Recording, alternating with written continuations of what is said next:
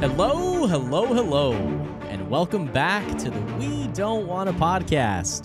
This is a show where two certified dipshits make uncertified takes about your favorite series.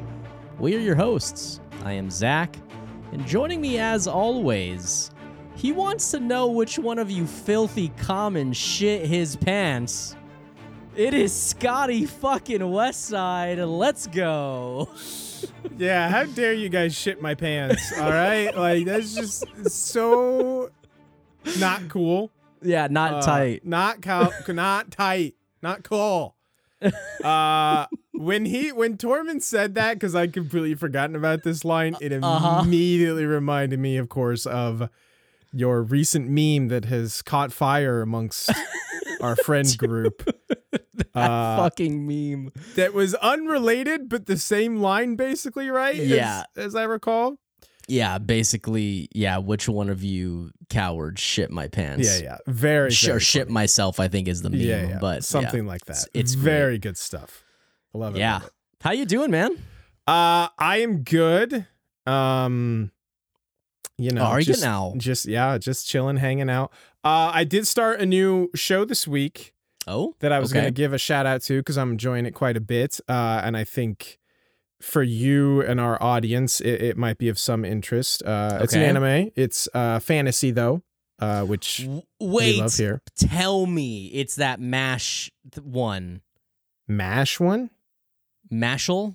No. Oh, I have no idea what you're talking about. Okay, well, I wanted to talk to you about this. Okay, all right. Well, you're next, pal. It's my turn. Okay, yeah, okay. No, True. This is called Frieren, and Beyond Journey's End, I think, is the extra tagline, and it's kind of an interesting and fun take on fantasy that I personally have never seen before. It's basically, it starts at like the end of the hero's journey. Like, the very first episode is the like party of heroes returning from killing the Demon King, and like the show is then about one of them is this elf mage, and kind of like how then she deals with the rest of her comrades getting old. I already love this. Dying, I pulled it up, by the way. Did you? Okay. Yeah, I'm looking at loosely like what it's about. This sounds awesome. It's a very like unique, fun take. It's just like she, obviously views time and the time that they spent together very differently because she's an elf. It's like a drop in the bucket for her. Mm-hmm. It's just a very kind of fun, unique take. It's very chill, kind of laid back show, but I'm really, really enjoying it. And I know obviously we do a lot of fantasy stuff here on the pod. So if people are interested, I think they should check it out. Frieren, Frieren, I think it's the name of the main character. So En, you're right. Yeah. Frieren Beyond Journey's End. Yes. Basically, like, imagine if like an entire show was about like the end of Return of the King. Like they kind of touch on some of those themes, like returning to the life you left behind. At the very end of Return of the King, very briefly, but that's kind of what this entire show is, and it's an interesting take. So I'm having fun with it. So what's this mash? I'll have to check it out to check it out because that does sound cool, and it seems like, correct me if I'm wrong, but it seems like a lot of it is also reminiscing. So you get some of the cool battle stuff through flashbacks and for stuff. Sure. Yes, a lot of flashbacks. That's a lot of cool, flashbacks. Man. That's so cool. Cool format. Yeah, so I have not started watching this, but it was recommended by our dear friend Steven, who who has helped with many pieces of We Don't Want to podcast artwork and shirt designs and stuff like that. And just an old childhood friend, one of my best friends.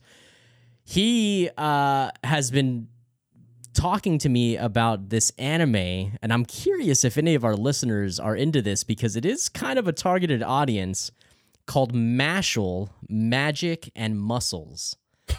I have not heard of this. This is apparently it's on Crunchy. Okay. This is apparently a Harry Potter spoof. Oh. anime, and the joke is instead so the idea or the premise, the elevator pitch, if you will, is in this world, people who use magic reign supreme, and if you don't use magic, if you don't have the capability of using magic, like you're basically like the lowest of low and shunned, and even in some cases hunted. Oh, okay. Well, there is this person who is basically the One Punch Man of this world. Okay. Who is so incredibly physically strong, has zero magical powers, but because of his extreme strength, has been accepted into, for all intents and purposes, Hogwarts. I mean, it is literally a carbon copy of Hogwarts. Okay. And he gets by just being powerful, by being strong. So the best example, so dumb. It's so funny. The best example is they're out playing Quidditch. They're out playing, flying their brooms. He can't fly because he's not magic, but he can run so fast that he basically is able to fly. It's just a joke. It's a spoof anime. Yeah. It's a gag. It's a gag. And I fucking love the sound of this, so I'm probably gonna turn this on very soon. Listen. It's one season. I think it's 12 episodes. And I need to watch this. It just seems so targeted. Like all of our listeners should watch this shit. That's a you and our listeners thing for sure. Not a you thing? What are you talking about? Come on. Definitely not me. Yeah. Frieren is still currently airing its first season. I think 7 episodes are out. One more thing I almost forgot to mention, and I know you'll love this, Zach. I don't think we've talked about this on the pod yet, but another huge win for Frieren is it has a Yawasabi banger as the opening. Another banger from them. Shocking, I know. They don't put anything out other than bangers. True, it's nothing but bangers. So anyway, nothing but bangers. Yeah, that's about all that I've been up to. Just kind of chilling, hanging out, watching some shit. Cool. Doing some Game of Thrones. Nice. I've got 2 very quick updates that I want to share with everybody, and then we can hop into the episode. The first one is more of just a funny story. So today, Amanda and I, it's the most out of pocket story. I can't wait. So today, Amanda and I woke up and we're like, hey, Murphy, our new puppy, or new-ish puppy, we've had her for a few months now, is now like a couple weeks past her last parvo vaccination, so it's okay for us to be like, taking her like out into more public places and socializing her and stuff. So we're like, hey, we really want to make sure that she's comfortable and maybe a little desensitized to being out in like loud places. So we want to start taking her out more often. So we said, all right, let's go grab some brunch. We went to a very cool brunch spot called Holdout. I'm shocked to hear you eating anything other than fried egg over rice for breakfast / brunch. Honestly, well, you know me too well. So we go out to this nice, like, it's like it's not like a fancy place. It's just like a cool trendy place with like good cocktails, great coffee, good brunch food, mimosas, sangria. Yeah, great stuff. Anyway, God, mimosas are so good. Goated. And we're there for maybe 2 hours in total. And towards the end of our hangout sesh there with Murph, I'm like, hey, I'm going to run inside and order a coffee to go. Do you want anything? Amanda's like, no, go ahead and close out. So I run inside, I order my coffee, and there's this guy standing next to me who is a pretty handsome guy. Let me just say that. Pretty good-looking motherfucker. Okay. Very fashionable. And I'm like, this guy looks really fucking familiar. But I don't say anything. He's also very nice. Like, he's letting people step in front of him and, like, order and whatever. And so I get up there and I order a coffee. And I'm like, dude, I feel like I know who this motherfucker is or who he really looks like. But I wasn't 100% sure. So I walk outside, I sit down with Amanda, and I'm like, Amanda, there is a guy inside who looks eerily similar to Joe Jonas. No fucking shot. I swear to God. And she's like, okay. And I'm like, no. Like, This guy, like, I'm not saying it's Joe Jonas, but if this guy came outside and said, hey, everybody, I'm Joe Jonas, nobody would question it. Like, he really looks like Joe Jonas. Okay. She's like, okay, well, I'll have to see. Resident Joe Jonas expert. Yeah, definitely. So this dude's like, he's like hanging with like a friend, I guess. And so the friend is outside sitting at a table, one table away from us. Mm-hmm. And he's got 2 beers in front of him. And possibly yes or no, Joe Jonas is not out there with him. I think he went to the restroom or something. TBD Joe Jonas. TBD Joe Jonas. Finally, I see him walking through the building and he's about to come outside. And I'm like, Amanda, look, like it's that fucker. Amanda turns around and looks at this guy and slow turns back to me. Like she like looks at him and she's like, Zachary, that's just Joe Jonas. That's oh my Joe God, Jonas. it's Joe Jonas. I can literally see Amanda doing this. She wasn't like freaking out, but she was like, no, that's 100%. That's just Joe Jonas right there. Okay. And we're like, well, fuck. Okay. I mean, cool. Was anyone else like freaking out or looking and staring? Everybody was like basically doing what we were doing. Okay. Like looking, nobody was like fangirling, thankfully. But yeah, dude was just like hanging out, having a beer with his friend. We looked it up. They're playing here tomorrow. So it makes sense. It's more than likely the real Joe Jonas. So I took some pictures of Amanda with Murphy, with Joe Jonas in the background. Yeah. So I will post those. The Murphy pick, classic. Yeah. Classic. Classic. It's very, tactic. very funny. Such a weird, just that was a thing, I guess. He's a lot shorter than I expected. Oh, typical celebrity thing. Yeah. Like, they're just shorter than I expected. He's pretty small, dude. He's a pretty small guy. And then being the person that I am, not knowing anything about anything, I could not pick Joe Jonas out of a police lineup at all. That's fair. I have no idea what this fucker looks like. And because this is a public platform, and there are some recent things about Joe Jonas and Sophie Turner. I'm not a Joe Jonas fan. We're not like into this fucker. But it was just a unique experience. I kind of think he's a questionable person. Okay. Him and Sophie Turner are in the middle of a divorce. I don't know if you heard that. I didn't know they were married, to be honest. They're married and they have 2 kids, dude. What the fuck? Yeah, listen, man. I don't. Obviously, I don't subscribe to like Celebrity Magazine. That's fair. That's totally fair. I mean, you call social media the social medias. The social medias, yeah, the Twitters and the Instagrams. Yeah, so I get it, but yeah, just a strange experience. That was just wild. Fun times. I bet. Listen, if Joe Jonas, what I'm legitimately more interested in is you're telling the story is like. I'm like, boy, if Joe Jonas is going there, I bet this brunch place rules. Like that. I bet that food is so good. You know, I'm going to be honest, man. The brunch is pretty solid. It's nothing like out of this world, but it's not fried egg over rice. I mean, it's not fried egg over rice. But the cocktails are fantastic. All right. Yeah. Fair enough. Fair enough. Second thing I wanted to mention, this is just we're going to start doing this up at the top of the episodes. We just want to remind you guys that we are nearing the end of Game of Thrones. So we've only got a couple episodes left, literally a couple episodes left before we finish the series. And if you have followed us since the Harry Potter time, you know that at the end of a series, we want to talk about it. And we want to talk about it with you. So if you can, please be sure to shoot us a message, shoot us an email, interact with us in some way, shape, or form to let us know your thoughts, hot takes, or maybe call us out on our bullshit for some stuff. We will address impossible on that one. Yeah, impossible. Give it your best shot.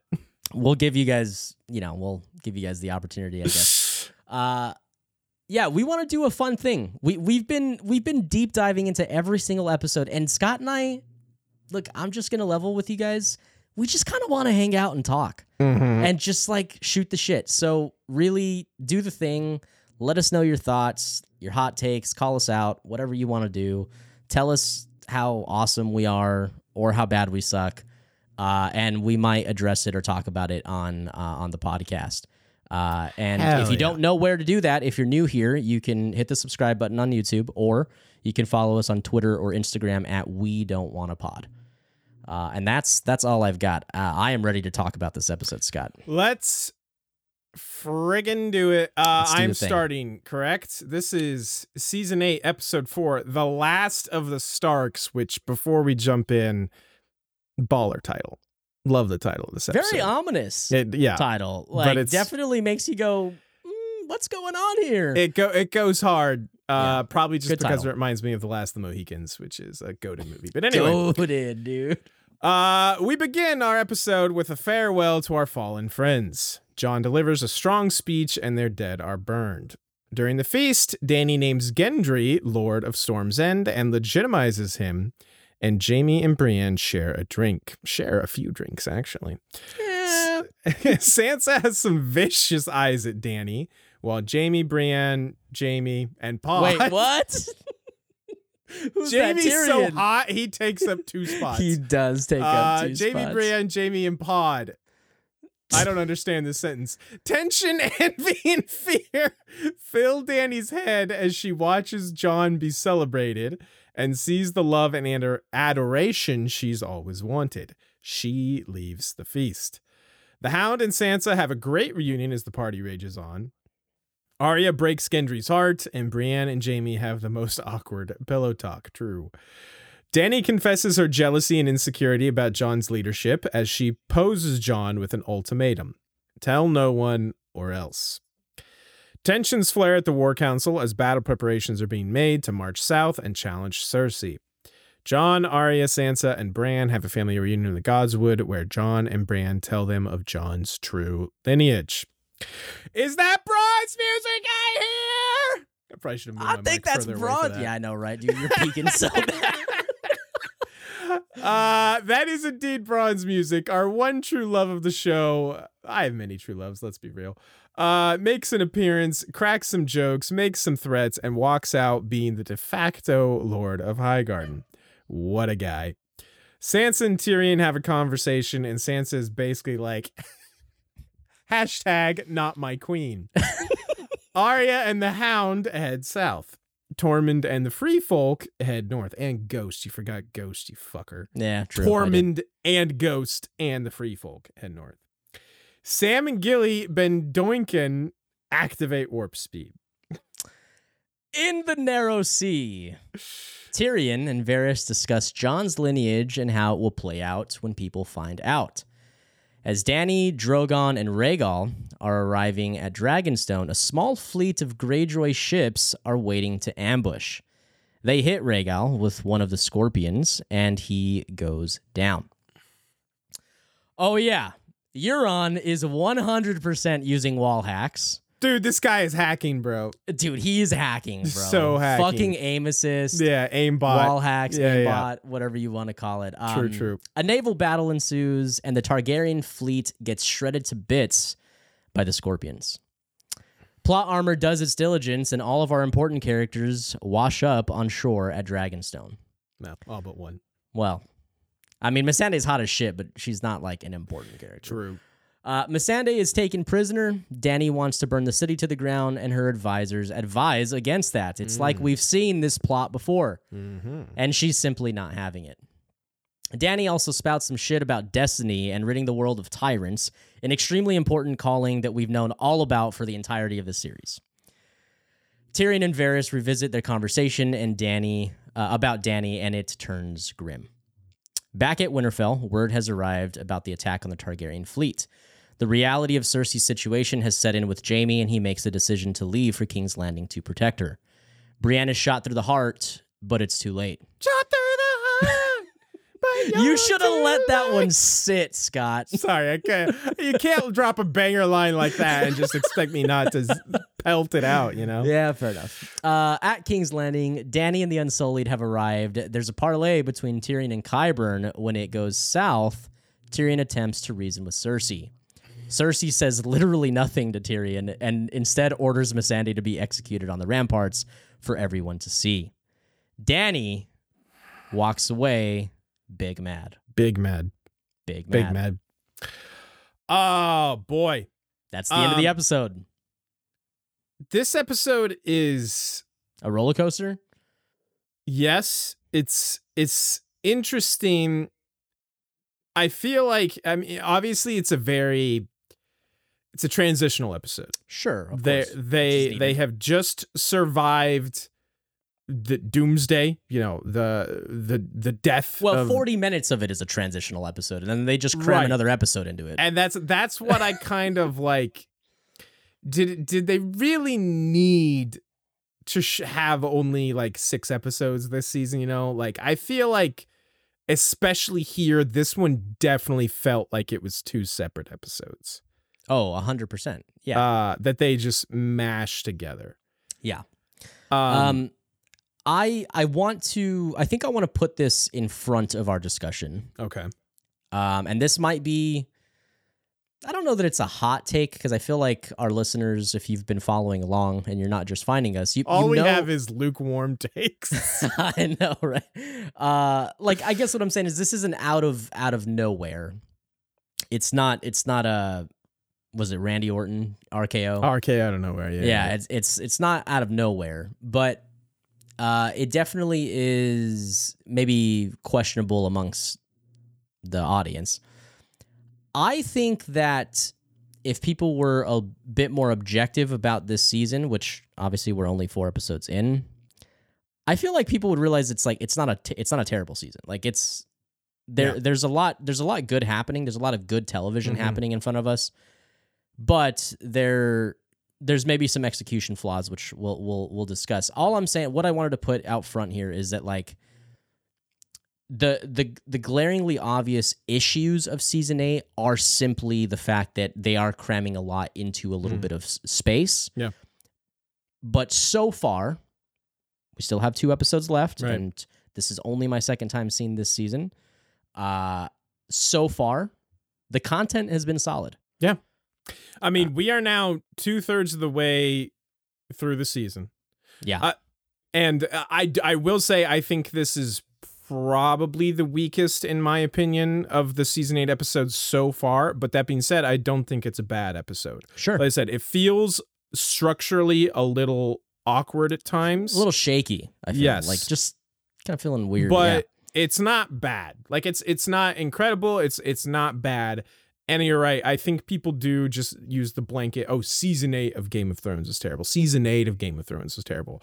When I think they are specifically referring to like the last 1 or 2 episodes possibly, or just like the last big twist, if you really want to call it that. The end result, I guess, is what I'm trying to say. The ending. Sure. Season 8, like, we've gone through these episodes, we've talked about this, but like, season 8 has really good episodes through the first 3 for sure. And like I said, I think this episode is totally fine. Yeah.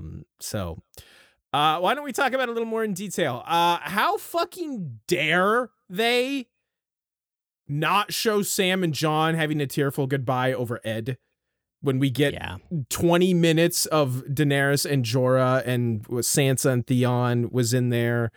I feel like I'm missing what's so one. funny about that? Oh yeah, Lyanna was there. Lyanna, Amanda was sitting next to me while I was watching the episode today, and she was like, "Wait, who is that?"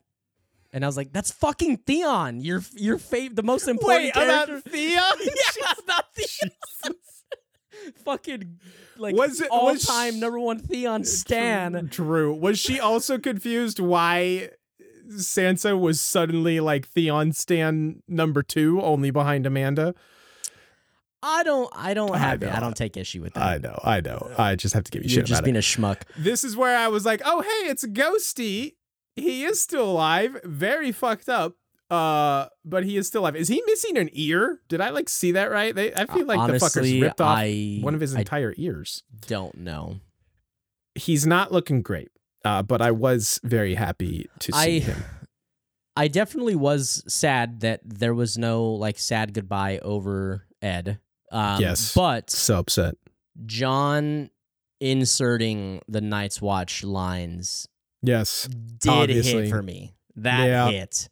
It was good, man. It was a good speech. It was a good speech.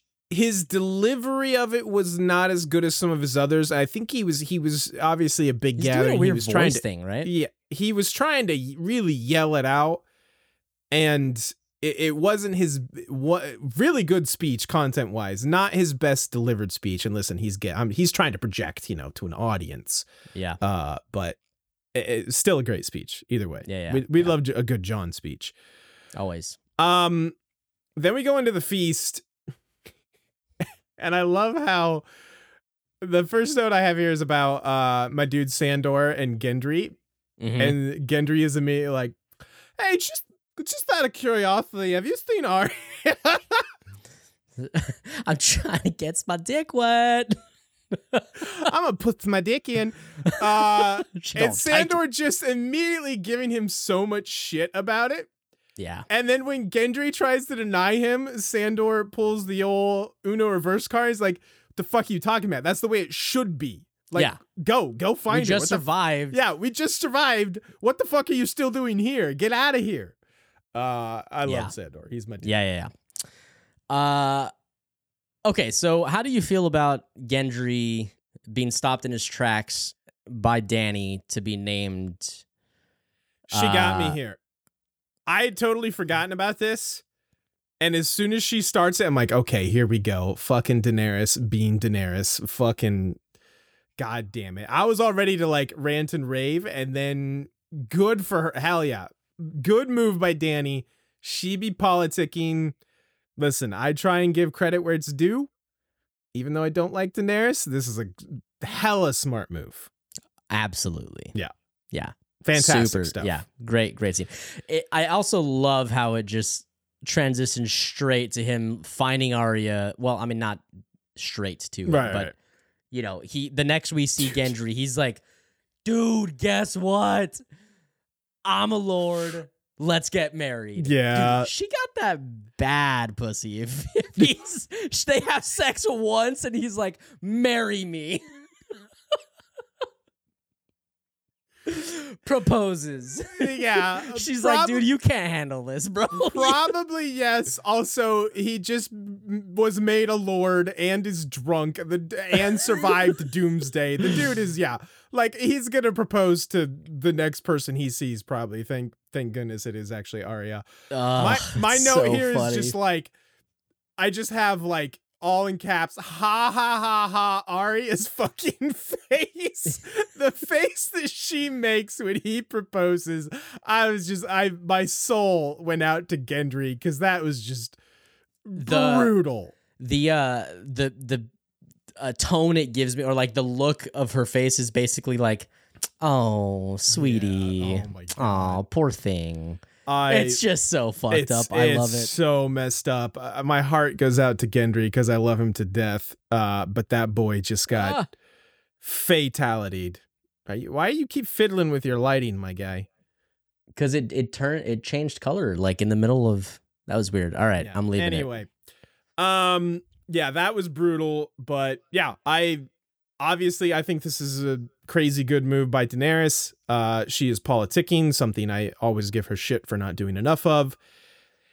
And I gotta say, I really like the angle that the start of this episode takes, where it's like, now that we're past impending doom, now that we're past Doomsday, there's like on the surface, everyone is like happy and celebrating, but all is not well, actually. Right. There's a lot of like politics and trust issues just kind of boiling under the surface everywhere. The short exchange between Tyrion and Davos is very good. Yes. And paints it really well. He's like, yeah, we defeated them, but now it's us. Right. Like now we have to deal with us. Yeah. Yeah. Which is a great call out. Very, very good short scene. Kind of brings us back to reality. Oh, there goes gravity, you know? All about it with the music references tonight. I really like that angle that the early part of this episode is taking. It's like, hey, everything's cool, we won, celebration. But then under the surface, it's, the way Daenerys looks at how everyone loves Jon, and I think it's good. the conversation, like you said, between Tyrion and Davos, and yeah, it's every time Sansa looks in Daenerys's direction, you know, it's like it's all good shit. I'm into that. Literally like burns when she looks at Dany, like it's searing through my fucking chest, dude. It's truly ridiculous. I did want to ask you about the scene where Jaime, Brienne, Jaime, and Pod. Yeah, that one. Yeah. I don't know what I was doing. I don't know what happened there. Yeah, you had a strong writing this thing. What did you want me to ask about? What did you want me to ask me? Yeah, I'm now having the strong. Yeah. No, I was just making it. I was making fun of myself. Oh, gotcha. You didn't want to know anything. No. Here's what the next note I have is just like, I say there was a lot of like, I had to backtrack in my notes here. I go, oh, poor Pod, because everyone like leaves him sitting there alone. And then that hot serving girl is just like, oh, hey, you're handsome. And I go, oh, wait, never mind.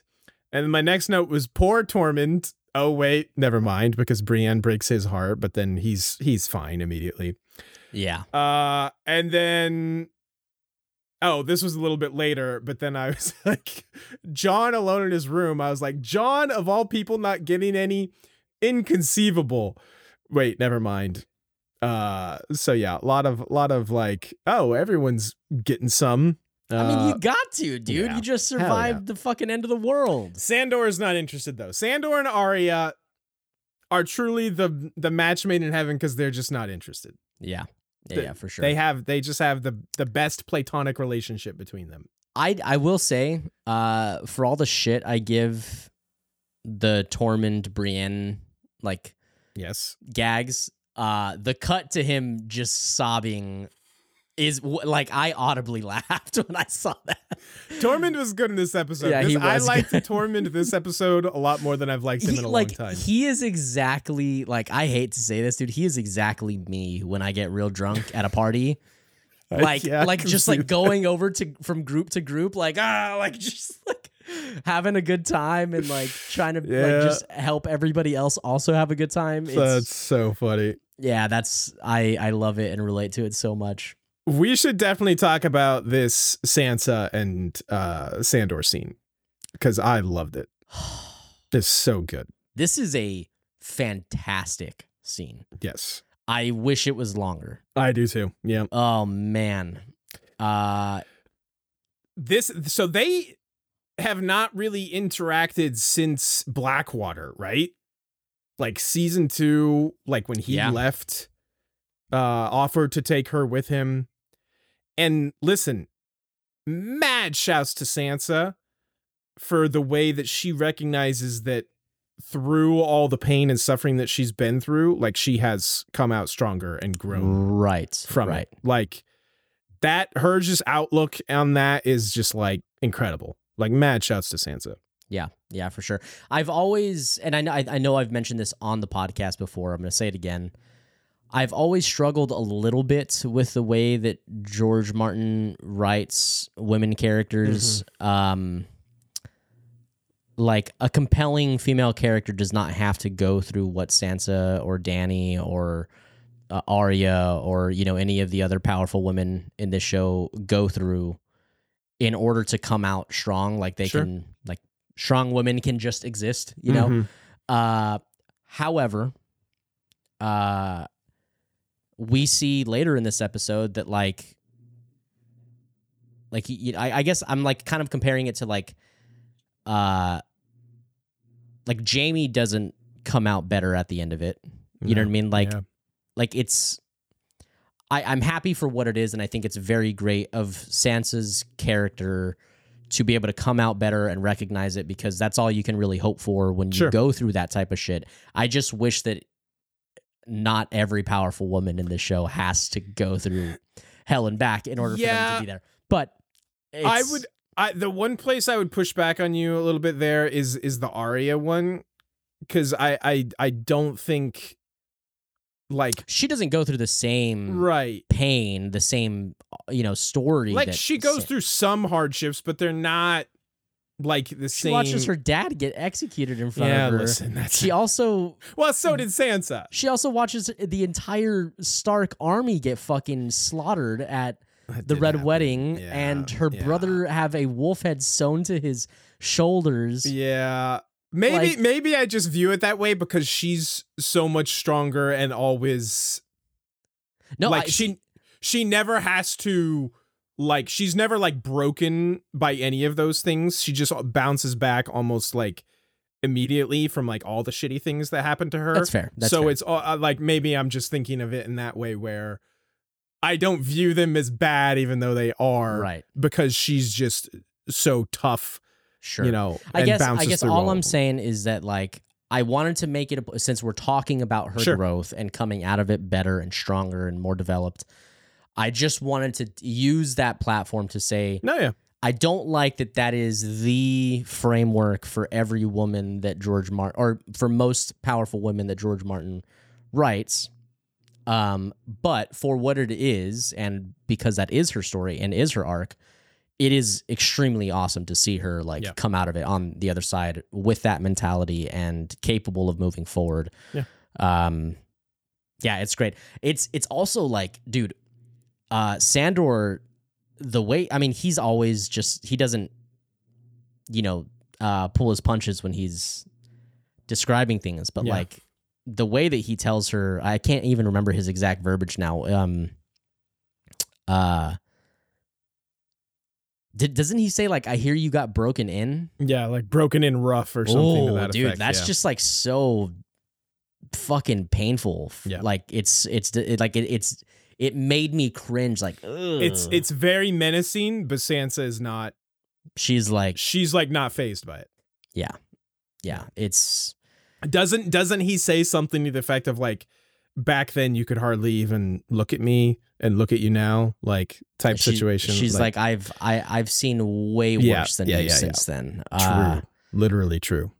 Sandor's a big lovable puppy. It's such a good reunion. Like very, very heavy weighted scene for such a short amount of screen time. It's great. Yeah, something I had forgotten about, but just a really, really solid scene. And I don't think it had occurred to me that we hadn't really got like a reunion between them, which they had a lot of interactions in season 1 and 2, and I'd kind of it's easy to forget forgotten about how much kind of interactions and character like stuff they had in between them. So I was very happy to see that. On that note, one thing that's just I need to call out here for all the people who are just like such naysayers about season 8. And I'll even show some humility because I think wrongfully had this, I guess, outlook on season 8 until we've begun rewatching it. I felt like in my head the later season 7, season 8 do not make room for character moments. Like that's just something that I immediately think of or go to in my memory of season 7, season 8. Sure. And that is just simply not true so far. Well, not of season 8. I think season 7 that maybe holds up. That's what I mean. Yeah.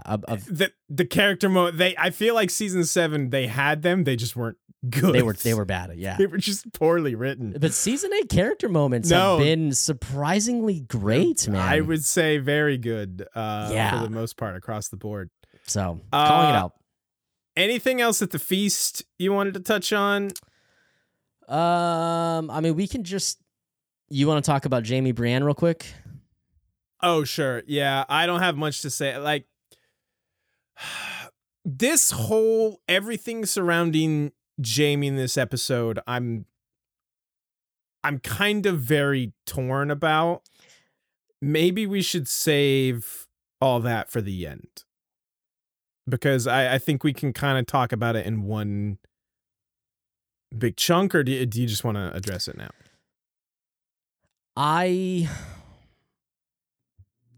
For our listeners who take what we say to heart and really stew on it and who engage with it and allow it to help kind of like,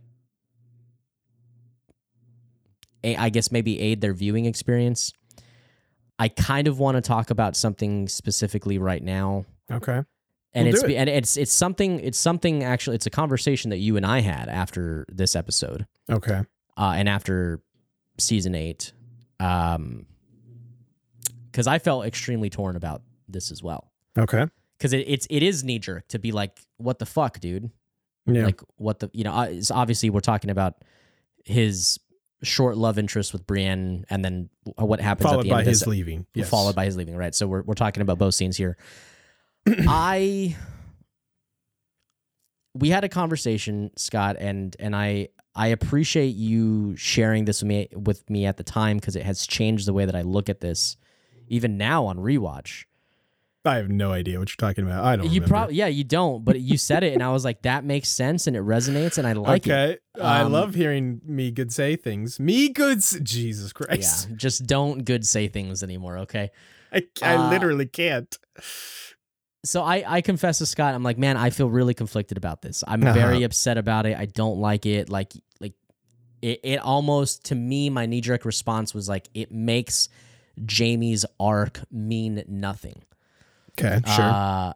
And you told me it is textbook for any character to have an arc, to come out of it fixed, to come out of it better. It is expected always in fantasy, in fiction, nonfiction, you name it. Like, that's what stories are made of. Right. And the one thing that we have to love and appreciate about George Martin and the way that he's built this world and subverted our expectations, but also with class and grace in a way that makes it feel real. Like, the good guys don't always win, for example. Right. Like, the hero, Ned Stark, doesn't always make it out. Like, he might Prince get, Charming gets killed at not his wedding, but at a wedding. Like, sometimes that happens. Sometimes that is the way of war, and that is the way of, like, human interactions and the way that the mind works.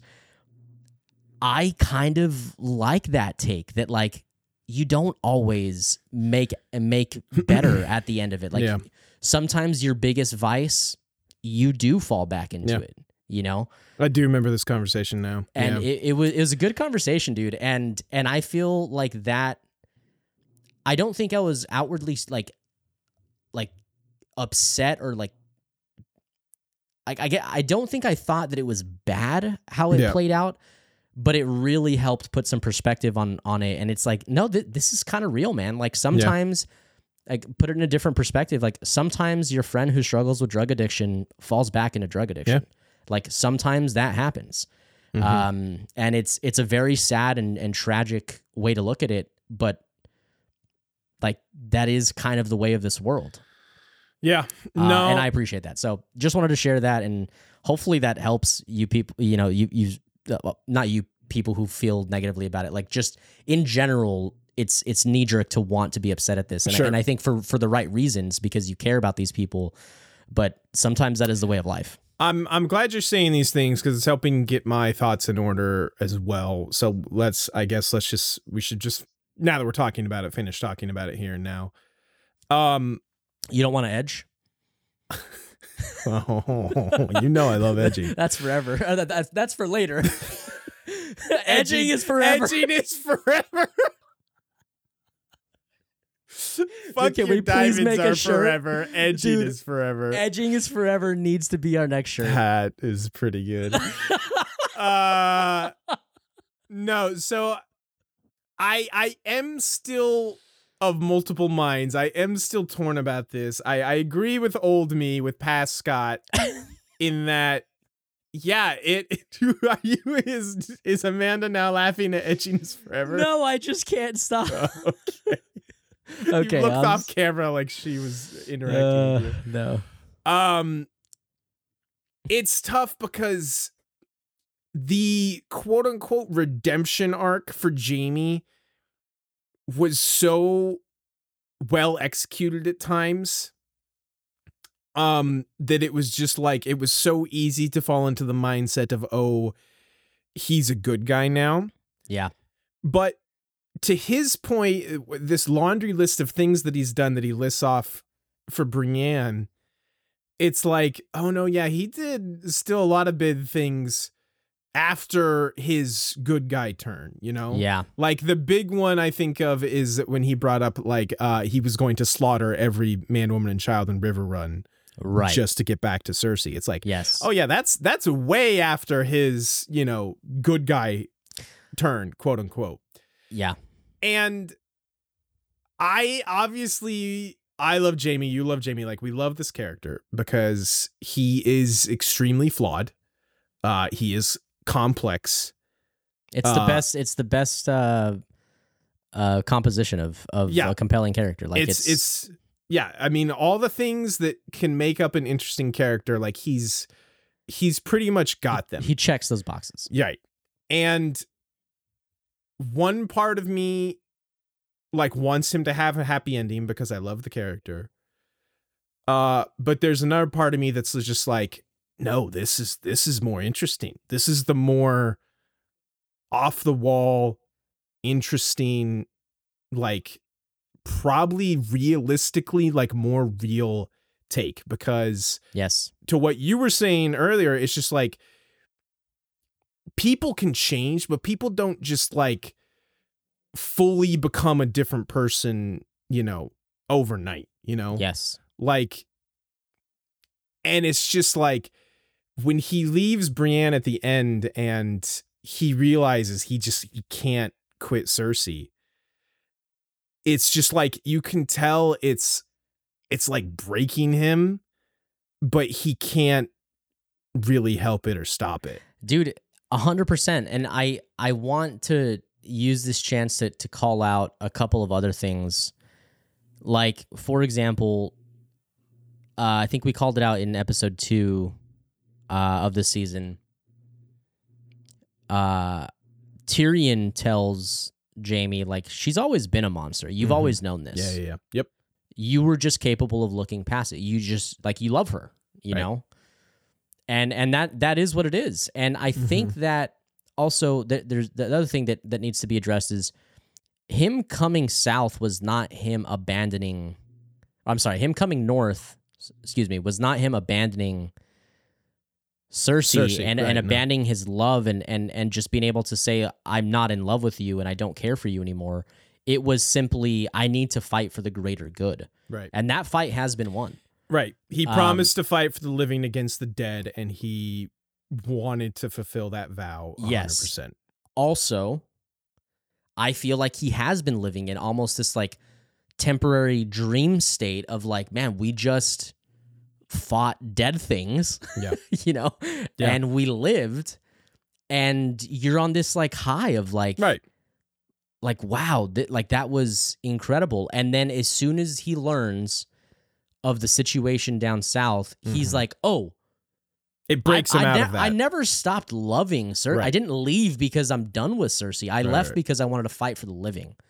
Yep. And he is just completely controlled and pulled by this like love that he has for her, and it overpowers any of this like dream state, you know, bliss that he's been in. I think the addiction metaphor you used earlier was very apt, because I like Cersei is his addiction, and you know, addiction 100%. does not have to be, you know, drug abuse or anything like that. Like, there's gambling, there's any number of things that you can be addicted to, and it like truly edging. does, like edging, for example. Like it truly does change your brain chemistry. Like, when you just, these are things that they're all you can think about, and you know sometimes relapses happen. And again, I would just like I said, I'm still to this day torn about where his character ends up, but I think at the end of the day, it is maybe the more surprising and arguably more interesting direction to take the character. Wait, and we also haven't even accounted for the fact that like he is aware that Cersei is bearing his child. Oh, true. Yes. Like, very good point. Yes. Dude, yeah, man. Yeah. Like, shit. Yeah, come on. Yeah. So like, I get it. I understand the want for like, man, you want him to break this addiction and come out stronger and he still had such a beautiful character arc getting here. And with the Brienne thing, it's like it's so easy for that to happen between them because they've had they've had so many like such a an intimate journey, a relationship between them throughout like their time spent together, and then they just survived a near-death experience. They are both drunk, and obviously things are going to happen. Does he stop loving Cersei and, quote unquote, being addicted to Cersei in that movie? No. In that moment, no, absolutely not. And yes, it's crushing on the Brienne side of this for her, from her perspective, because she, I'm sure, was at a point where it's like, oh, this is it. This is, this is everything I've wanted. Now I can be truly happy. And it's just like, that was unfortunately it's sad. I mean, not in the cards. It hurts. Yeah. Man. Oh yeah, it's for Brienne. And to Gwendolyn Christie's credit, like her performance of when he leaves at the end, I think is fan-fucking-tastic. Yes. So yeah, God, I'm glad we had this conversation. Yeah, I do too, because coming into this talk, I was again not 100% sure on where I landed, and to be fair, I am still torn on it.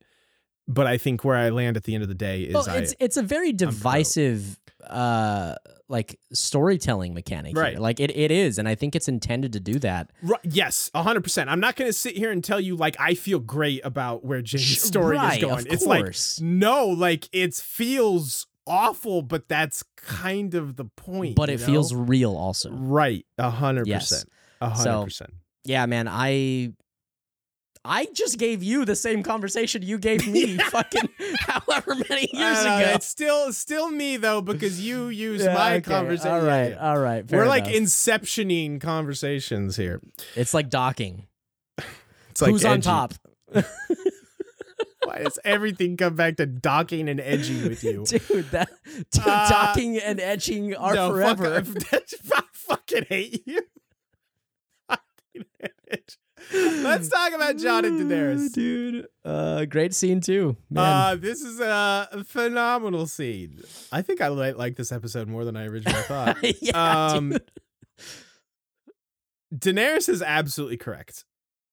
Again, everything she's saying here, she is 100% right about. Like, this is her only shot, is if this is a secret and that no one else finds out about it. Right. And she understands that. Jon is just too Jon to see it. Sure. And that is just kind of heartbreaking and sad. It is, man, I'm going to give more kudos here to season 8. Do it. Season 8 is making me care for the position that Daenerys is in. Yeah. Agreed. Yeah, dude. It's kind of wild. Again, like, it doesn't make me like just, love the character, but like I appreciate the position she is in and the decisions and the decisions she's making to try and remedy her position. Mm-hmm. There's still some areas where she maybe lacks a little bit of tact, but we're not, you all know us. I mean, most of you guys have been following along since we started this, but the outburst and anger that we've seen throughout the rest of this episode for her is not out of left field for us. Like this all makes sense. This all tracks. And it to us, we're watching this and we're like, I get it. And I feel for you. Like, I kind of feel for the fact that like you're going through this. You still did a lot of shit that puts you in this position. Mm-hmm. But like it is tough to go through, and I can appreciate that. Right. 100%. Also, it's just like, this being a medieval fantasy world, it's I see it as especially tough for Daenerys, obviously being a woman in, a man, driven world where it's just like, she must view it as just like, when Tormund and Jon are having their interaction and everyone's talking about what a great war hero Jon is and everything else, it's just like, she must just feel like she can't win. Like, how can she compete with that, you know? Yep. And that's just tough. I want to give another shout out to season 8 and Daenerys, and specifically Emilia Clarke. This is maybe more a thing for later, but while we're here talking about it. As she becomes a little bit more disheveled, unhinged throughout, especially this episode, but I feel like as the series has gone on, I think Emilia Clarke's acting has just gotten better and better. Like, I think she was fantastic this episode. Yeah. So, you know, shouts to that for sure. What the fuck is happening? I don't know. Up is down. Fuck is docking happening? is edging. Everything's backwards. Docking is edging. Edging is forever. It's just no. That's normal. That's normal. Yeah. That's right. That's right. Edging is temporary. Just, I hope so. Yeah, and like, this is just a phenomenal scene. I don't have much else to say it other than Jon is gonna Jon, but Daenerys is absolutely correct in everything that she's saying here. Yeah. So, how much do you love? Don't fucking tell anybody. Okay, fine, I won't. Cut to the Godswood. Guys, I have something to tell you. I mean, it doesn't do exactly that, but... Wait, but then it's like, I have something to tell you, but you can't tell anybody. Cut to fine. Cut to Sansa Tyrion and Tyrion. Yeah. Sansa and Tyrion. Tyrion, I have something to tell you, but it's you like can't say literally, shit. It's like an Always Sunny title bit, the way they do this almost. So no, okay. This is, here's my major criticism of this episode. Okay. Is... You brought this up in was it episode 1 of this season, the Jon and Sam thing? You basically effectively said you wanted to see more of that scene. I loved that the Sam telling Jon of his parentage scene. This is where I was like, no, this is something we need to see. You need to show us this scene of the cutaway. Yes, like when Jon is like, Bran, tell them, and they cut away. I'm like, no, you should have shown us that scene. Like, we need to see Sansa and Arya finding that out. I did not appreciate that at all. Yeah, that's a great call out. I think I was maybe half like focused on trying to take the recap notes. Oh, sure. But yeah, I'm glad you mentioned that. I think that's my biggest criticism of this episode is like, I think that's the biggest criticism of this season so far. Is just like hey, they are cutting away from a lot of these important conversations. This specific scene. Oh, you mean this specific one? Far, okay, sure. Yeah. So far, I think this is the biggest missed opportunity of the season. I would have loved to see the one where Sansa basically stops Tyrion, and like you see she's going to tell him. That cutaway I'm fine with, because then we get to see Tyrion kind of exploring his reaction to that and his feelings on that with Varys later. Varys, yes. So that works. It doesn't work for me with Arya and Sansa, because we just go straight into then Sansa like basically telling Tyrion, and we don't get to see kind of her and Arya's reaction to it. We don't get enough of them acting together anyway. Period, for sure. And then for it to be such a momentous scene, a momentous like piece of information, we need it. Yeah. It's such a missed opportunity. Very, very, very sad that we didn't get to see that. Great call out. That was my biggest takeaway from the battle planning and this scene in particular. What did you have about this? I mean, honestly, that's pretty much it, man. That's okay. I think we're on the same page with that. Anything to say about Bronn? Oh, well, I got a lot other than everything. Dude, he calls Bronn them, is forever, dude. You boys are a couple of gold-plated cunts. To which Tyrion just responds, "That's a bit rude." And I thought that I just lost it at that. It was so funny. I'm like, that is so these two. And I love how Bronn has gotten to a point where he has had to listen to Tyrion talking and Tyrion's bullshit for so long now. He is just so fucking over it and just smacks the shit out of him. Braun is in rare form. He's also just like angry, fed up Braun, which for like in his defense, like he has been promised so much and actually gotten so little throughout this series. Like, bitch, that doesn't mean shit anymore, dude. Yeah, I'm a knight because of fucking me. Also, that don't mean dick. He has been promised so much for so many things and realistically gotten so little. So listen, I'm all aboard. Hey, good for Braun looking after number one. I think that there's this like theme happening in this episode of the episode is reminding us who characters are, I think. Sure. I would agree with that. We see it obviously with Jamie. I think we see it honestly like with Sansa relaying the information. Yep. We see it with John making that promise and then just not being able to keep that, like his honor. He's got to tell them. And then we see it here with Braun. Like, I feel like there's this like haze around Braun. Like he's befriended them and he's he's now a hero, and you see this like hero in him because he has these like heroic moments. Right. But he is far from a hero. Braun cares about Braun and Braun only. Dude, he's a chaotic neutral for sure, bro. 100%. No, that's a good catch. Yes, this episode very much, one might say Daenerys could be thrown into that mix as well, reminding us of who she is. 100%. This episode is, you're 100% right. This episode is just like, hey, just these in case are who, you forgot. Just in case you forgot, Sandor and Arya riding off alone together, being kind of loner badasses. Yep. This is who these characters are. Yep. That's a great call out, Zach. Yeah. This scene was great. It's just fun. I don't have much else to say about it, do you? That's really it. Like, he's gonna be Lord of Highgarden if this all works.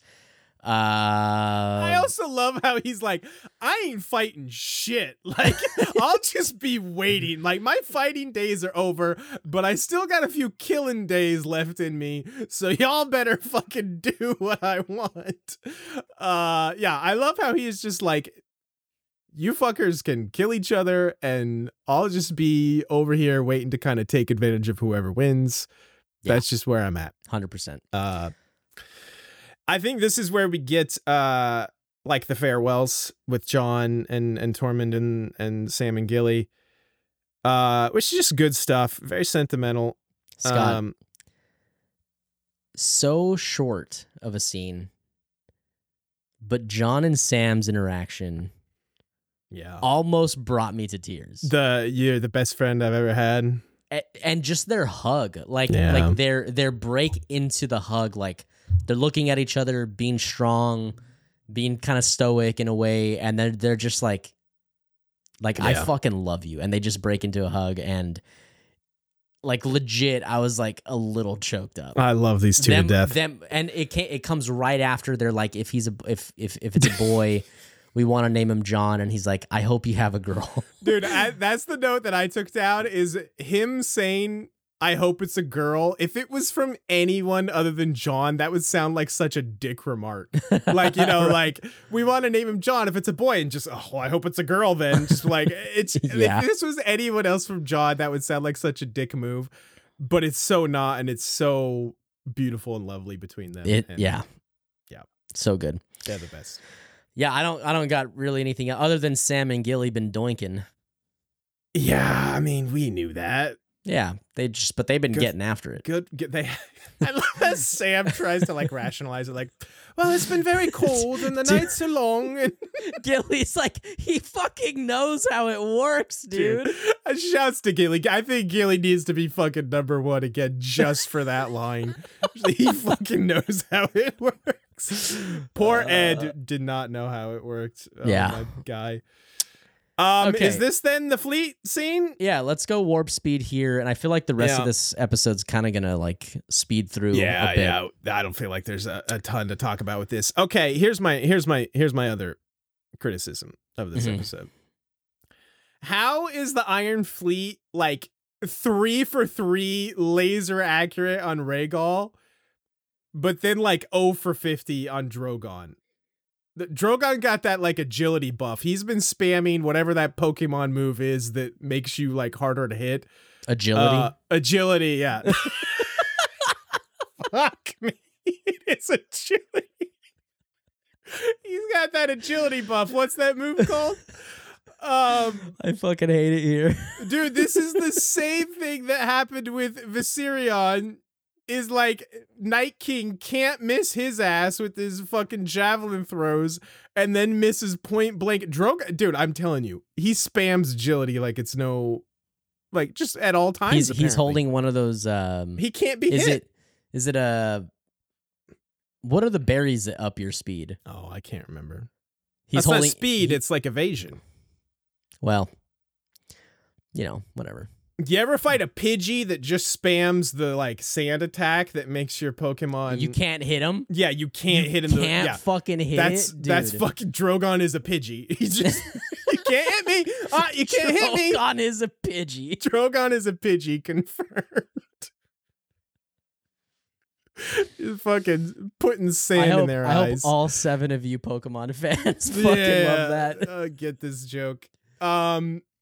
Yeah, why do the Unsullied, they must just have the shittest scouts and sailors for that matter of all time. Like, I suppose lore-wise that does kind of make sense. Like, they're not really naval warriors. Naval warriors, yeah. But they can't even scout to save their lives. But also, like, did Daenerys leave Dragonstone 100% unmanned? Possibly. Like they kind of, I mean, it wouldn't have been wise to do so, but also it's like you're fighting the dead. You kind of need all hands on deck. Yeah, I guess that's fair. I mean, anyway, somebody left Storm's End here, 100% unmanned, probably. So the real issue here, Scott, is that apparently that mountain can shoot fucking giant arrows, dude. Like, those ships were completely behind the fucking rocks. Yeah. When Rhaegal got hit. No one should have a better... they came out from behind and they're like, hey... Literally no one should have a better view of the surrounding seas than Drogon. Daenerys and Drogon? Drogon, Rhaegal, and Daenerys, yes. How they snuck up there, I'm trying not to make too big a deal about this because it's like story needs to happen and we need to get Daenerys down to 1 dragon. So like it's fine, whatever. It's not great, but I'm not like, it's not going to ruin a season 8 for me, you know? Sure. I agree with that. I just, I got to call it out because it is fucking stupid. Like it is dumb. Yeah, and then, like I said, Daenerys, they fucking just pew, pew, pew, Rhaegal, and then Drogon is diving directly at them, and they have the whole fucking, like, wall set up, and all of them shoot and just miss.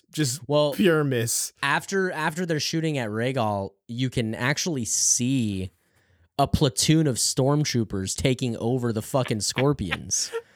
So... it checks out, dude. Yeah. Also, General Veers got the shield up on Drogon, so they weren't actually missing; they were just bouncing off his shields. Yeah. Okay. The thing I did want to talk about. Yes, we got a little ahead here. Was I want to talk about both of the Tyrion Varys? Oh yes. I forgot. These are good. These scenes. These are phenomenal. These are very good. I love these two on screen together always. And we have had kind of a lull. We have of their like they've had okay performances when they have been together the last couple seasons, but like this season 7 was a dip in their quality season though. 2, season 3. This was good. This was very good. Good. Yes. Because you can really sense the kind of wedge between them that's starting to form. Well, yes, that I was going to say like desperation almost from Tyrion. Like he is back to heavy drinking. Varys calls that out. And you can tell he feels a little uncertain, trapped, desperate, doesn't really know which way he should go. It's very good. It is. It's very, very good. Yeah, man. So well, let's talk about both of them just in two parts real quick. So first scene, they're addressing what they've heard about John. Right. And they are also addressing the fact that, like, 8 people know this. It's not a secret anymore. Yeah. This is going to get out, and this is going to be an issue. And it needs to be addressed one way or another. And that's essentially the first scene, along with, like she's questionable. We need to start thinking about some options. We need to look at this pragmatically and in black and white. Mm-hmm. And then we get the remix part 2, the Electric Boogaloo or whatever. Boogaloo. Boogaloo. But what is that word? Boogaloo? It's just Electric Boogaloo. Boogaloo. What is that word? So we get that version. And the part of this that really gets me is when Tyrion looks up at Varys and says, "What then? Like, what happens to her?" Yeah. And Varys won't say it, and Tyrion is like, "Don't." Like, dude, like, don't, man. And it's just so... You said this word earlier, and it's fitting. The desperation is there. It's heavy. And there's a certain scene that happens in a later episode that I distinctly recall feeling like, what the fuck? Like, that's weird that happened. But these two scenes have showed me that I'm an idiot for having that memory. Yeah, man, it's good. It's good stuff. Really enjoyed these two scenes as well. Obviously I don't feel like Peter Dinklage's skill and performances have dropped at all through the last couple seasons, but just sometimes the writing has not been there to support his acting chops, and also just like it's sometimes tough when it's just a lot of like Tyrion basically having to apologize for fucking up again. Right. It's moments like this that reminds me of like, oh, this is why he went on like a 10 fucking episode streak of making the list, because this is just like so good performance and like just interesting character wise, like just the struggle that is just etched on his face as he is just sitting there drinking and listening to Varys, and just like it's very powerful and very good. And again, it's just like, do people not just turn the TV? Do they just change the channel when scenes like these are happening, like where Tyrion and Varys are having these conversations and Varys is saying things like, yeah, I've seen tyrants throw around words like destiny a lot, and they always think they're doing the right thing, but, you know, she's kind of becoming a little more unhinged. Right. Were people just like, were they watching the game while these scenes are on? Or... You know about that, because I've come prepared. It's not that people say that, like, well, no, people do say that. Yeah, no, people do say it. People do say that, but that's not the one that, I mean, that does bother me, but it doesn't piss me off as much as the ones that say, okay, fine. Like, they start laying down this groundwork for her to have this spiral into madness. It's just, it happened too fast because people are under the impression that it's only happening in season 8. Right. Those people are like, yeah, where have you been the last 7 seasons, dude? Where have you fucking been? These conversations have happened in every fucking season about her. Thank you for joining the class today. Jesus, dude. Yeah. It's that kills me. That Yeah. shot through the heart, but it is too late. We have beaten that drum probably enough, but especially when we dance around and allude to this all the time. But once it actually happens, we will probably have to fully Tangent. air that out. But yeah, well, it's good. just like we've got a lot more new of Jesus. How do I speak? I don't know how the words work. There are a lot more of you on the YouTubes than there once was. So if you are just now seeing us, and you feel this way, maybe start at the beginning of our show, or maybe just watch better. Watch us, maybe watch better, but also watch us because, never fear. We are very good at pointing out all the, hey, maybe keep this little tidbit, this scene in your bonnet for later. Like, no reason, but maybe just bear this in mind. Mm-hmm. Anyway, let's move on. Let's finish. Those are fantastic scenes. Obviously, the last thing we get here is the showdown at the gates, which I don't have much to say about other than just like Cersei's red fit is looking fantastic. I was getting so tired of the black. She looks great. Mm-hmm. And yeah, this just like this just sucks for Missandei because she's a cool character and she did not deserve this. But I guess that's kind of this world. So that's also unfortunately kind of the role of some of these secondary characters. Yeah, true. And, that'll happen. God, man, I love me some Missandei. She is. Yeah, but just such like a likable character too. It just sucks for Truly. that to have happened. So yeah, it's just like such a shitty kind of anticlimactic way. Also, you know what I'm saying? It just it doesn't feel good, but it's not supposed to. Yeah. Dany is looking not great. She's looking real disheveled, real pale.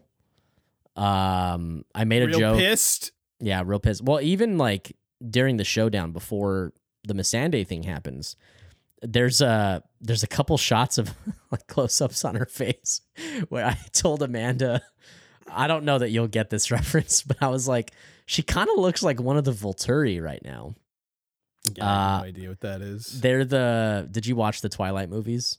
No, you did. You never saw them? I think I watched the first one. Oh man, well we got to do that next on the podcast. No, we don't. We absolutely yeah, it's 4 movies. I've already got get on my back, Spider Monkey. That's everything I need from the Twilight movies.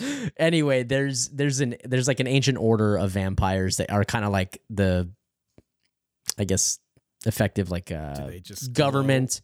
They're like old and Roman. Or like they live in the Vatican, basically. I think. Okay. And yeah, they're super pale, have like white hair.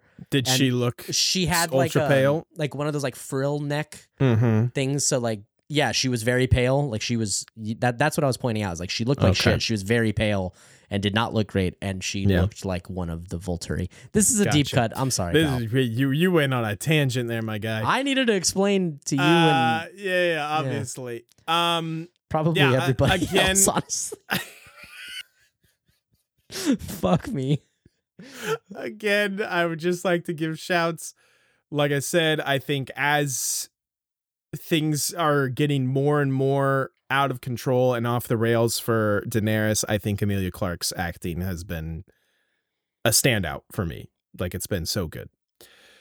I agree with this. I think that's about all the notes that I have, Zachy boy. Did you have anything else you need to touch on? Nope. That's everything for me. Yeah, that's cool. It, man. Well, let's do that thing that we do. It's time for Who Be Thrown In. I love that Ed is on here twice. Hey, I can't see. Your screen is frozen. Still? Yeah, it's frozen for me, so I may not be able to see this. That's weird. Let me try something here. Oh, wait. Okay. We're good. Perfect. We're good. All right. Professionals. Professional. Best engineer ever. Yeah. Where we last left off, Arya had earned maybe the easiest, freeziest #1 of all time for literally killing the Night King and stopping the entire army of the dead. We had our girl Mel at 2. I don't remember anything. Mel was at 2 with the big fire buffs. Theon was at 3. How did I let you put Ed this low at 4? And Jorah Mormont was at 5. Ed can obviously come off. We only see his corpse. Same for Jorah this episode. Mel is, we don't even see her corpse, so she can definitely come off as well.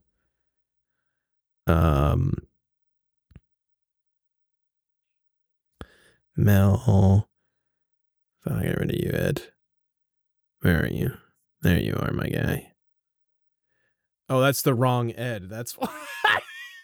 Now I see what's happening. Professional. Theon, again, man, a lot of characters we only see their corpses. We were shouting out the people that passed, huh? And then Arya, don't think she's gonna make the list. Yeah, like she doesn't have a bad episode by any means, but No, probably not. who do you think is going to make the list? This is, I think this might be a difficult episode to. I was thinking that I don't really have many in mind. Position wise, really, like, it's obviously about way more than just positioning, but because there's not a lot of positioning to address in this episode, I think really positioning it's just Cersei, like she has taken out another dragon. That's a big deal. That's but okay. That's that I didn't think about. She has no good scenes. Like her scenes are just blah. Her scenes are not anything. Her positioning is good. She's also really forced Daenerys' hand because she has taken in all the civilians it's a into good the plan. castle. It is a good plan. So, if we are going to award a spot on here for positioning, it's probably going to be Cersei. I'm not opposed to it, but let's talk about scenes. Let's talk about scenes and performances because nobody really is that great positioning wise. I think Tyrion and Varys scene, and then Sansa and Hound for sure has a very strong case to make it. I think Sandor has a strong case to make it. I might recommend, or I would put Sansa over Sandor. Okay, well, I brought Sansa up too. He was also in my. She was also, again. I really would have liked to have seen her reacting to the Jon news. If I'm being honest. True. Do we want to consider Varys? He was obviously a big part of a couple of our favorite scenes of the episode. I want to consider Daenerys. I definitely want to consider Daenerys. It's going to be tough because she just lost the dragon and had Missandei executed, but I want her in consideration because her scenes were fantastic. Her scenes were really good. I think especially her scene with Jon was really good. Yeah. Speaking of, I think we have to consider Jon because he also had several very, very good scenes. Yeah. And the last ones that I can think of are our brokenhearted couple of Jaime and Brienne. This might get kind of tough. Yeah, this is a challenging one. Okay. Who's an absolute lock for you? Wait, hold on. I just thought of someone else. What about your boy Bronn also? He kind of, positioning wise, he kind of been doing all right. I mean, he's not doing bad. He's not doing bad. I don't know, man. I think this episode is about a little bit more to me. I mean, yes, but his scene was also very good in his defense. Next to any of the other good scenes, it's not. It's just not that good. All right, I honestly could not tell you if I have a lock here. I think my lock is Sansa. Really? Just for the Sandor scene? For the Sandor scene, but also I kind of thought of this just a second ago. she is kind of making a play by sharing John's she secret. absolutely is. That's a good point. That's a good point. I'm definitely not opposed to Sansa. Her scene with Sandor is so good, dude. It's And really honestly, we didn't really talk about this much, but like even just the dynamic that they have in the War Council room. Yeah, we didn't. Is we also didn't touch on that. really a lot. good. Man, her and Tyrion, I think. I was gonna say, if I had a lock, it would probably be Tyrion. Because I think all of his scenes were very, very good. Yeah, he didn't have a bad scene at all. No. And I just think his man. Okay. I think Tyrion and Sansa need to make the list. Okay. I think Jaime probably needs to make the list. Oh man, this is tough. I'm running out of spots already. And then I was going to say Daenerys and Jon probably need to make the list, but that leaves out Brienne, who I think is very strong, Varys, who I think is very strong, and I have a soft spot for Bronn. So we're not going to consider I don't think Cersei makes this list. Even though she I have took like out a 7 dragon. characters I would put ahead of her personally. Okay. I'm okay with not going for a position, like for positioning placement. Right. I'm just stating it out loud that the people know. Let the record state that her killing one of Daenerys' dragons is huge and her plan is very good. But to me, this episode is not about positioning. It's such a transitional episode that it's like, I want to enjoy some good character moments. Yeah. That's what this episode is to me. By the same token, I love Bronn. I feel like he has got short shafted on these lists so many times.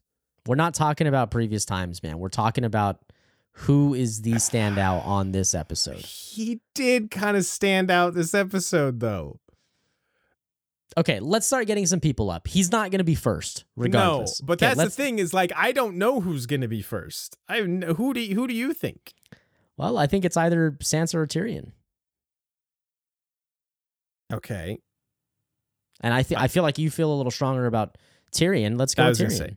I feel stronger about, but man, I did not see this coming, putting him at number 1. Well, I mean, he literally every one of his scenes this episode is fantastic. They're very, very good. It's fantastic. Like every single one is fantastic. What about, where do you stand on Jon? Maybe Jon should be 1.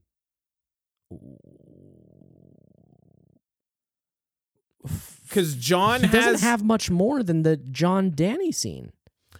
No, that's not true. The good scene with the last of the Starks scene is good. The one, you mean the one that you just talked about being disappointed about? Listen, I mean, they cut it off. I would have loved to, but that's part of my beef with the Sansa pick, to be honest with you. But she has more than that. Than a Jon. She has the scene with Sandor, and she's making a play. Well, Jon has the scene with Daenerys, though, and is not making a big play. Very good, but he is, though. That's the thing. That's what I want to point out is that, like, but his inaction, he's still making a play, and also, if he hadn't told them, Sansa can't make her play at all. So you're gonna reward him for being an idiot. Is what you're telling me. I want to reward him for sticking to his convictions as Jon. Okay. I'm all right if Jon ends up on this list. He is not number 1 in my book. Like, he is far from number 1. I will shake to that. I do feel like he has to make this list, though. How do you feel about Daenerys? I feel like she also has to make this list. I would be more apt. Man, this is wild because she lost a dragon. I would be more apt for her to be 1. Daenerys cannot go 1. She was so surprising this episode. Like she. I was constantly floored by her performances. I was too, but she literally lost a dragon. Like, on sheer principle, we can't put her at 1. Okay, I mean, I kind of agree, but I had to make the case. But I will shake to putting her at 2 though, and I didn't think I would say that. I'd put her at 2. She was honestly so good. Like, the Gendry thing was masterful. Oh, yeah. Like, Put her all at of 2. her scenes I was fully invested in. Pick number 3, my lord. Man, how did we come to this? How did it come? This is like the what's his name? King Theoden speech. How has it come to this? Very good, Scott. Daenerys at 2. Wow. Sansa did 3. not see that coming. You think Sansa next? Sansa 3, Jon 4, Bronn 5. I feel more strongly about Jon at 3, but I'll allow it. I don't think you're on board the Jon train like I am.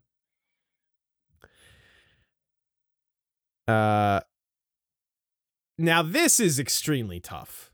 Okay, so for the audio listeners, we have placed Tyrion at 1, Daenerys at 2, Sansa at 3, Jon at 4, and in the running for 5, we have Jaime, Varys, Brienne, Bronn, and Sandor, who honestly I think all legitimately deserve a spot. This is just kind of be a tough week for good scenes and good performances. I think my first cut would be Brienne.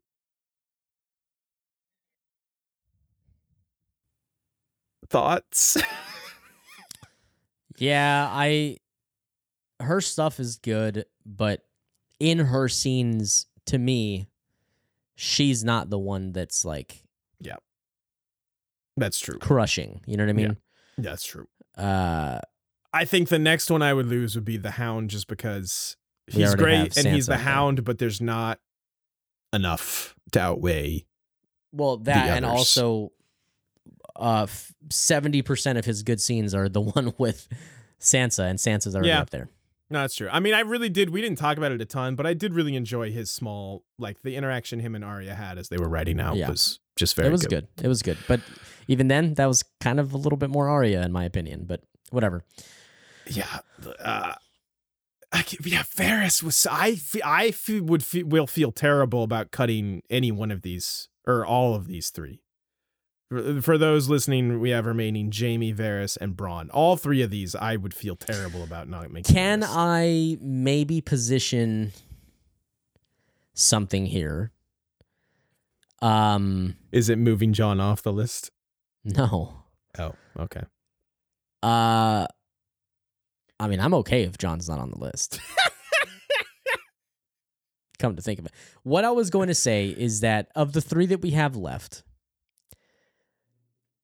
Jaime's scenes may not have been as, like, incredible scenes, but they certainly caused the most, like, discussion and intrigue, and they did.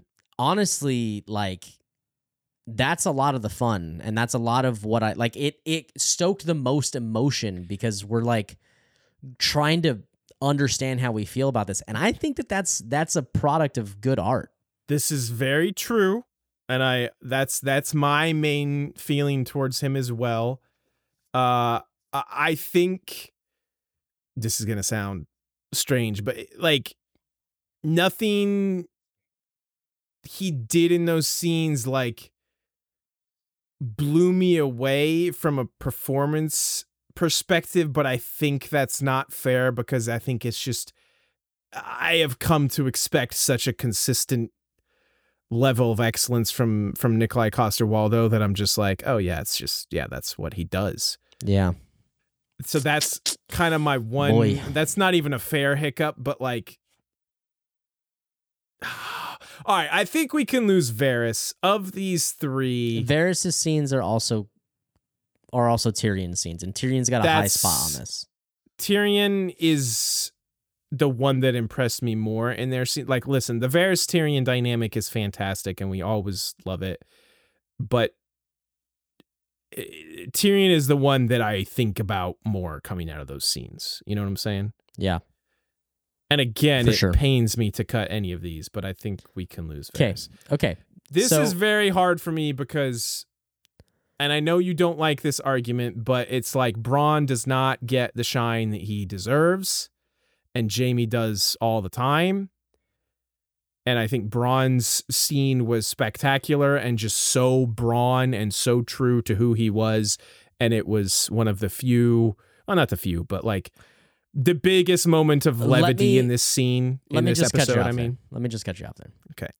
If that is you lobbying for Bronn because inside you've made your decision, no, I'm okay. I haven't. No, listen to me. I'm okay with that because it was kind of my idea to have Dany that high, also having Sansa that high, and you've conceded to both of those. I'm okay with Bronn being fine. For me, Bronn's not it this episode. Bronn's fun and fine, but he's not compelling this episode, in my opinion. And you are correct that he has been shafted in other episodes, but we're not talking about other episodes. This is Season 8, Episode 4, Who Be Thrown In. Okay. Because this is not me leaning one way or the other. I am genuinely super torn between these two. Okay. Do we lose Jon and put both Jaime and tell Bronn on the me list? why Jon's on the list again. I mainly just because of his phenomenal scene with Daenerys, and because he's an idiot and told. All right, you know what? You're kind of right. We're losing Jon. Jon was your pick, man. I felt strongly about Jon for a moment. You feel stronger about Bronn. Look at you putting him at 4. No, without even saying shit. This isn't this is just Bronn needs to catch up on points move is all that is. Because Bronn's down with the I haven't checked it in a minute, but last I made a rant with it. Bronn was like hanging out with like fucking I can't even remember, like Brienne and like what's Gilly now after being first prize. Now Gilly's leading everyone. Why can't I think of the bad warden of the North, the dude that his son killed him? Ramsay? Roose. Roose. He's like hanging out in like Roose territory, and I'm like, Bronn deserves better than this. All right, fair. Okay. I don't know how I flip-flopped on Jon so badly, because I felt like there for a moment I felt so strongly about him, and then I just didn't all of a sudden. But hey, listen, that's how that goes. For the final tally, we have Jaime at 5, Bronn at 4, Sansa at 3, Daenerys at 2, and Tyrion at 1. Tyrion at 1, baby. Tyrion has not sniffed a 1. Now I actually want to check real quick. In very long time. Probably since season 4. Let me see if I have that readily available. Let's see. First, Tyrion. While Scott is getting the information, let me remind all of you guys listening and watching that you can find us on Twitter and Instagram at We Don't Want a Pod. And if you're new here, consider subscribing, click the notification bell so you can keep up to date when all of our new episodes come out, and stick around because we've got a lot more fun stuff coming after Game of Thrones. So be sure to hang around. Scotty, when was the last time Tyrion was on? Absolutely correct. It was, in fact, season 4. It has been over 30 episodes. It was season 4, episode 8, which is the Mountain and the Viper. He, despite losing his trial by combat, he was the number 1 spot. That is fucking wild. That has been a long time. Our boy was on a drought. Yeah. But there he is, number 1. He's due. He was due.